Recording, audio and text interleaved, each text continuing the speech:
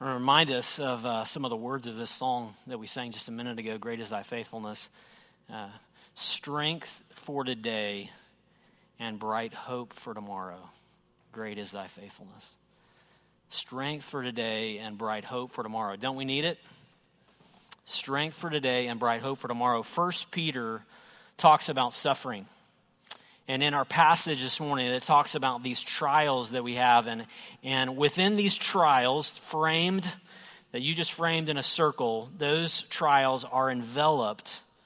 Framed out around those trials is the promise and the grace of God for strength for today and bright hope for tomorrow. I want us to read the first 9 verses of 1 Peter chapter 1, okay? And we're just going to concentrate on 4 verses this morning. We looked at the first 2 last week. Today we're going to focus primarily on verses 3 through 6. But I'd like to get the context. I'd like us to read all 9 verses. Okay, so hopefully this will be on the screen. But Peter writes this.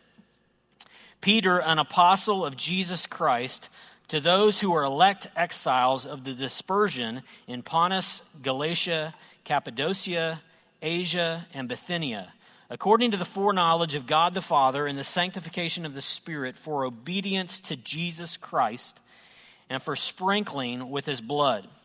May grace and peace be multiplied to you.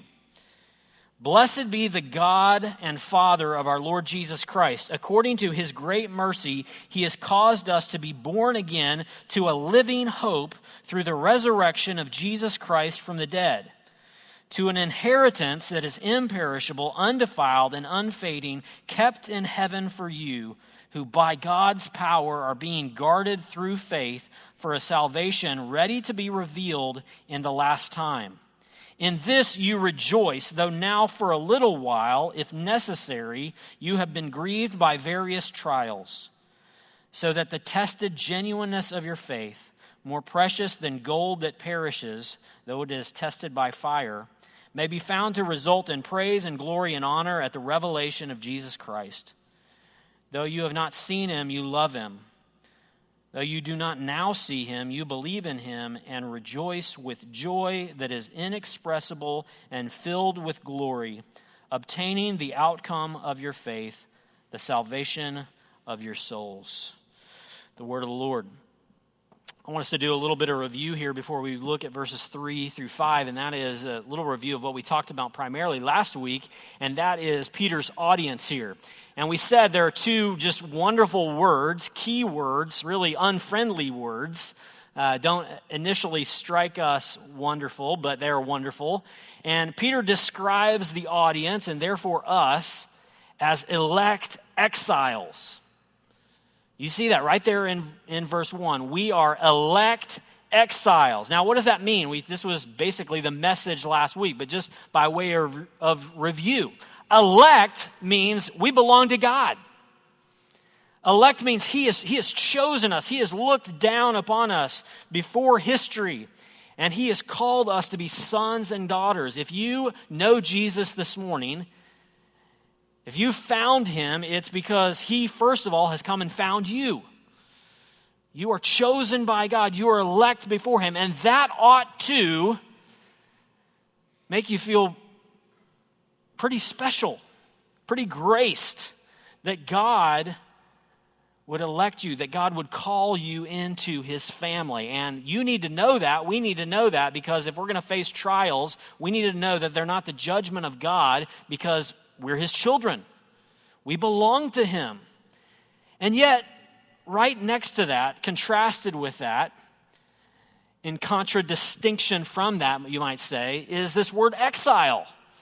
We're elect, we're dearly loved, we're chosen of God, but we're also exiles, which means what? Which means basically we're homeless. We don't belong here. We're without our true home. We're sojourners or aliens, as he goes on to call us in chapter 2. We're aliens and strangers, exiles. And last week what I had you do at the beginning of the message was I had you write down, if you weren't here, you can do this now, I had you write down your address. Did a little survey. Who lives in Frisco? Who's in Allen? Who's in McKinney? And then I had you circle that address and write down next to that address, this is not my home. As that's a theme through Peter, and it's going to have to be deeply in our hearts if we're going to make it through this world in trials and tribulation. We are elect, loved by God, and yet exiles. So now, this morning, moving on, after he gives this introduction, he goes on and he tells us these wonderful blessings that we have. And it's the blessings that I suggest this morning frame the trials. Okay, so I want to begin actually not in verse 3, but I want to begin in verse 6 where he describes these trials and basically says they're inevitable. Look at verse 6 with me here. He says, in this you rejoice, and what he's talking about there is rejoicing in the blessings that we read about in verses 3 through 5. But in verse 6 he says, in this you rejoice in the above, though now, for a little while, if necessary, you have been grieved by various trials. Now there's a lot of qualifiers there in verse 6 about these trials, okay? 4 things specifically that we learn about trials here. First of all, trials are temporary. Notice he says, in this you rejoice, though now, for a little while. So first of all, we see that trials are temporary. And they may go on for quite a while. I can't imagine watching my baby girl for 8 months in the NICU. That's a long time. But Peter says these trials ultimately are temporary. In other words, they have an expiration date. All of our trials are going to end, and he's going to talk in this passage about the last time or the last day. When all trials will end, they're temporary. They have an expiration date. Secondly, he says they're necessary. Somehow in God's sovereign providence and sovereign will, it says, we rejoice, though now for a little while, if necessary, you have been grieved by these various trials. Now he's going to talk, and we'll talk about this next week in verses 7 and on, what these trials produce, what they bring, the fruit that they bring. But sometimes they are necessary, temporary, necessary. But thirdly, he says, you have been grieved. So thirdly, they're grievous. And I love that the Bible doesn't wince and it doesn't mince words about the difficulty of life and that there are trials and that we're grieved by trials. The Bible doesn't gloss over life and say that everything's easy, that everything goes well once you give your life to Jesus. In fact, in some ways, it gets harder. As a part of my Bible reading, I have a habit of reading through the Psalms, and it amazes me how often in the Psalms, the psalmist is crying out in pain, doubting God, saying, Lord, my enemies, my trials. The Bible doesn't just skirt over the difficulties of life. It faces them head on. In fact, a couple weeks ago, Dave, as he was up here preaching, he preached a message from this book in the Old Testament called Lamentations. Like we have a whole book on lament, upon difficulty, as well as the Psalms. So these trials are temporary, necessary, grievous, and fourthly, they're various. Man, I don't want to compare my trials to any of the trials I just mentioned earlier. Because our trials, though we all have them, are various, and that's not to minimize your trials here this morning. But trials are not all equal. They are not equal in kind. They are not equal in degree. But keep in mind, they're temporary. I wrote down here in my notes, let me read it to you. It says, there's no way to get through life without suffering, without trial. There's no way to get through life without suffering, and there's no way to get through suffering without hope. Without hope. And that's how Peter frames these trials in the beginning verses here of 1 Peter chapter 1. He gives us a hope that is greater than our trials. A hope that is longer than our trials, a hope that is out of this world, a hope that defeats even our enemy, death, a hope greater than this world. So let's go back up to verse 3 and see the context here. Verse 3, he begins with this doxology. We sang this classic doxology just a second ago, but he begins here with this doxology that begins, "Blessed be God the Father. Blessed be the God and Father of our Lord Jesus Christ." When we receive blessings from God, we're receiving his gifts. We're receiving his favor. When the Bible talks about blessing God, blessed be God the Father, we are offering thanksgiving or praise up to God. So he's basically saying, praise be to God. Blessings be to God, our Father, the Father of our Lord Jesus Christ. And then he goes on to talk about how this election has happened, how we have come to be in his family. And he says it's according to God's mercy. The next sentence, according to his great mercy, he has caused us to be born again. How did you come into God's family? How were you elected into God's family? It is because of his great mercy. Now, Dave mentioned this a couple weeks ago as well, but what's the difference between mercy and grace? Mercy is not getting what you deserve, and grace is getting what you don't deserve. Let me say that again. Mercy is not getting what you deserve, and grace is getting what you don't deserve. And Peter is saying, from his own personal testimony, look, of all people, I denied Jesus. And I don't deserve what he's given me, and he has given me mercy. And all who know Jesus get there because of God's mercy. And this verse reminds me of Titus chapter 3 as well, verses 4 through 5. Titus 3, 4 through 5, it says this. But when the goodness and loving kindness of God our Savior appeared, he saved us not because of works done by us in righteousness. Let me say that part again. He saved us not because of works done in righteousness, but according to his own mercy. The very same phrase used here in 1 Peter is used in Titus chapter 3. He saved us according to his own mercy by the washing of regeneration and renewal by the Holy Spirit. He saves us by mercy. According to his great mercy, he has caused us to be born again. And the spiritual life following Jesus is not turning over a new leaf, it's a new life. We are born again. He, by his mercy, makes us new people. We are given new identity, new salvation, born again to a new life.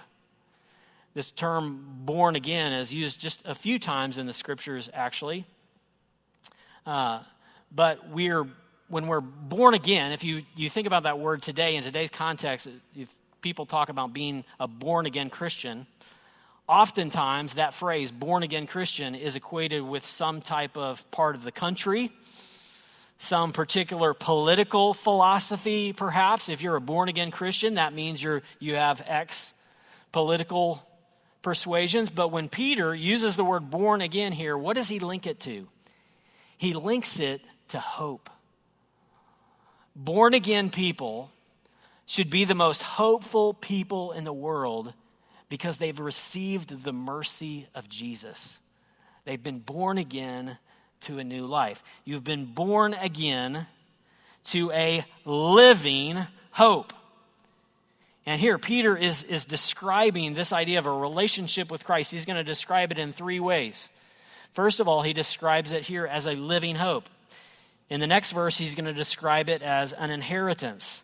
And then in verse 5, he's going to describe it as salvation. We're born again, first of all, to a living hope. Not a dead hope.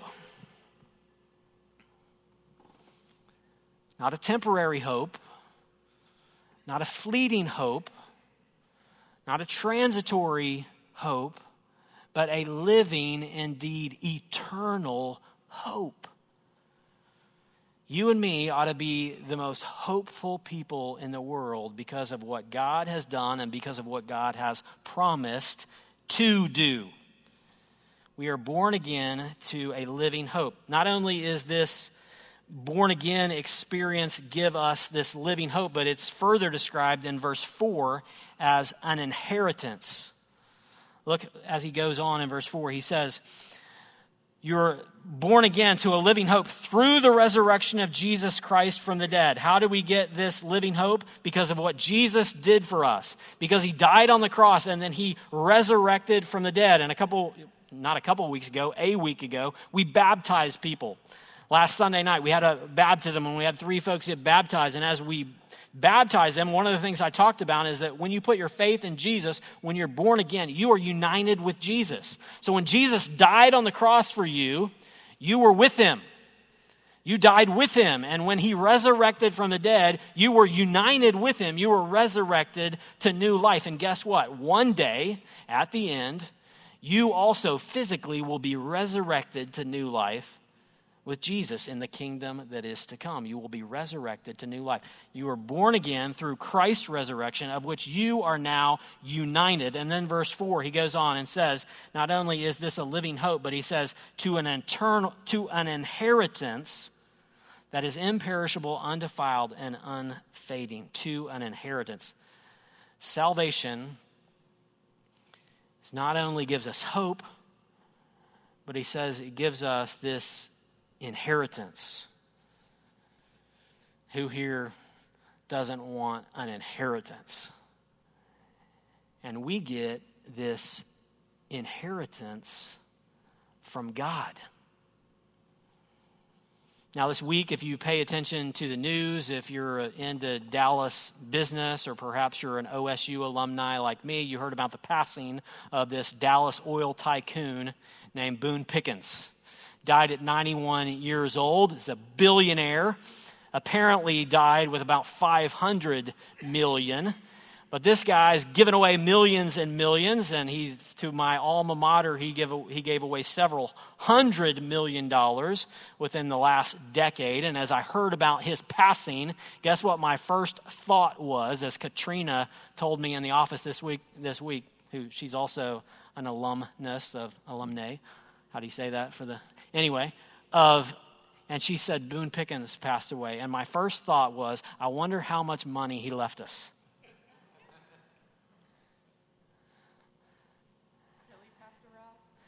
Not me, to the university. How much did he leave us?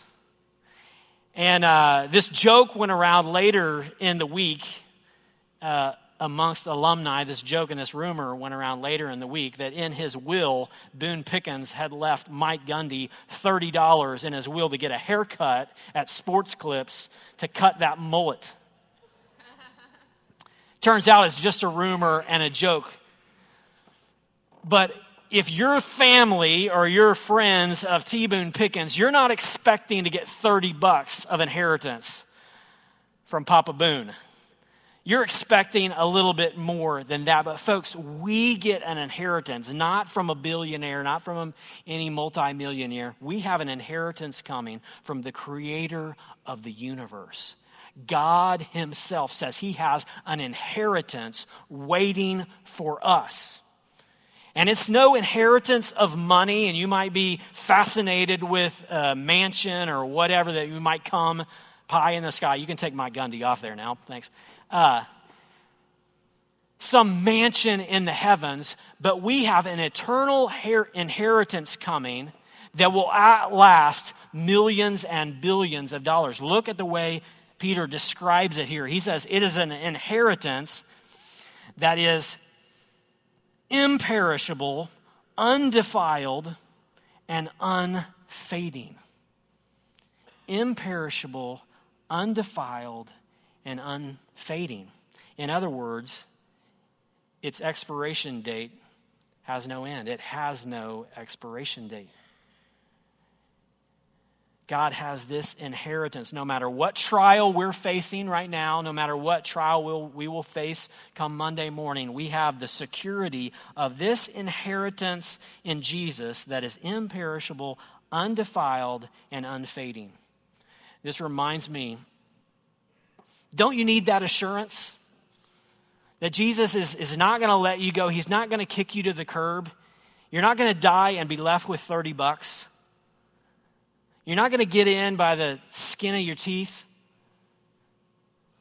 But you have this inheritance waiting you that will never end. It reminds me of Jesus' words himself in John chapter 10, where he says, I know my sheep, and my sheep know me. They know my voice, and they follow me. And I give eternal life to them, and no one shall snatch them from my hands. You remember that promise of Jesus? No one will snatch you from his hands. No one's going to take you away. No one's going to redo the will or the inheritance. And then Jesus says, and my Father, who is greater than me, has given them to me. And no one can snatch them from my Father's hands. We have, no matter what we face, this internal inheritance that will never fade. I love the words of this old hymn, He Will Hold Me Fast. I listened to it this morning. Do you know this old one? It says, when I fear, He will hold me fast. When I fear my faith will fail, Christ will hold me fast. When the tempter would prevail, He will hold me fast. I could never keep my hold through life's fearful path, for my love is often cold. He must hold me fast. And He will. Even through the storms to come, verse 6, He will hold us fast. His inheritance will be there for us. He goes on, verse 5, to describe it as a salvation. Imperishable, undefiled, and unfading, kept in heaven for you. Verse 5, who by God's power are being guarded through faith for a salvation ready to be revealed in the last time. God's mercy has caused us to be born again to this living hope. In verse 5, we see God's power is keeping us in this salvation.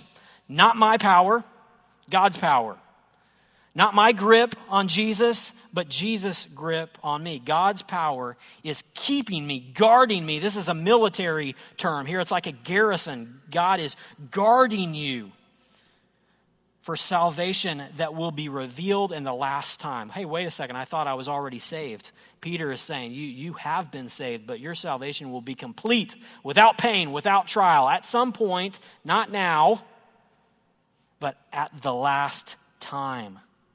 But for now, it is protected by God's power for you when salvation will be revealed in the end.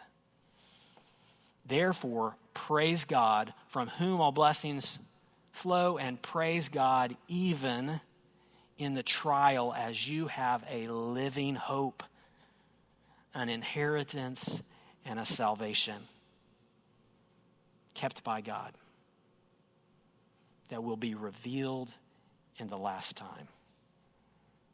So here's what I want you to do on your piece of paper. I want you to take that back out. You've got this circle that has trials in it.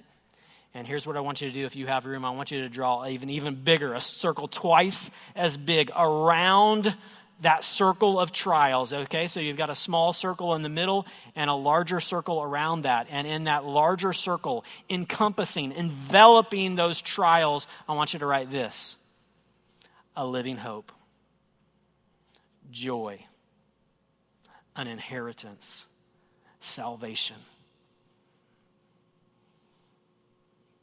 Because here's the hope of the scriptures, here's the teaching of Jesus, here's Peter's point here, is that the trials are temporary, but they are encircled, they are enveloped by a God who has defeated death through the resurrection of Jesus and is coming again to put this world right, and therefore trials will cease. They have an expiration date, enveloped by the hope of a God who conquers even the worst, even death. So my question to you this morning, do you know this hope? Do you have this hope? Do you know this Jesus? Knowing Jesus, being born again, doesn't make trials go away, but it does put an expiration date on them.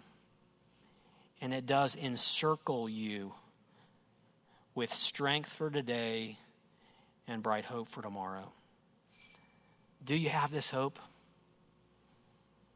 Do you know Jesus? Do you need Jesus this morning?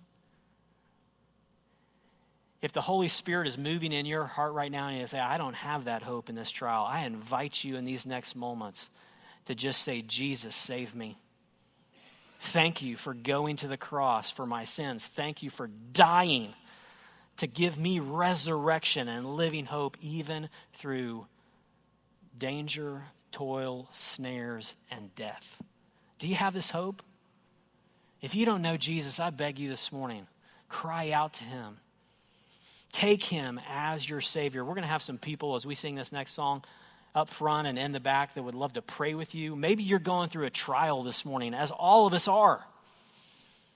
And you just need some prayer this morning. I invite you, don't be bashful. Come forward as we sing this next song. Ask for prayer. Let us carry the load with you. Let us share your burdens, whether they're small, whether you're embarrassed to even mention them compared to some of the other things we've mentioned this morning. Let us pray with you. Let us pray for you, okay? We're not going to go through a season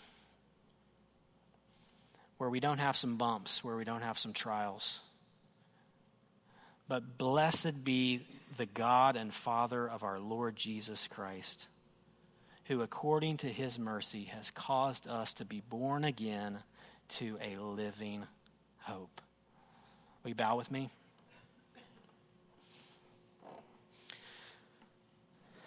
Father God, we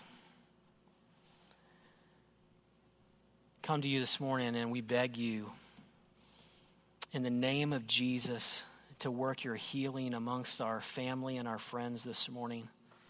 And if you don't bring healing, God, would you please bring a hope that is palpable, concrete, that comes alongside the trial, the grief, the immense pain, and envelops it with the hope of the risen Jesus.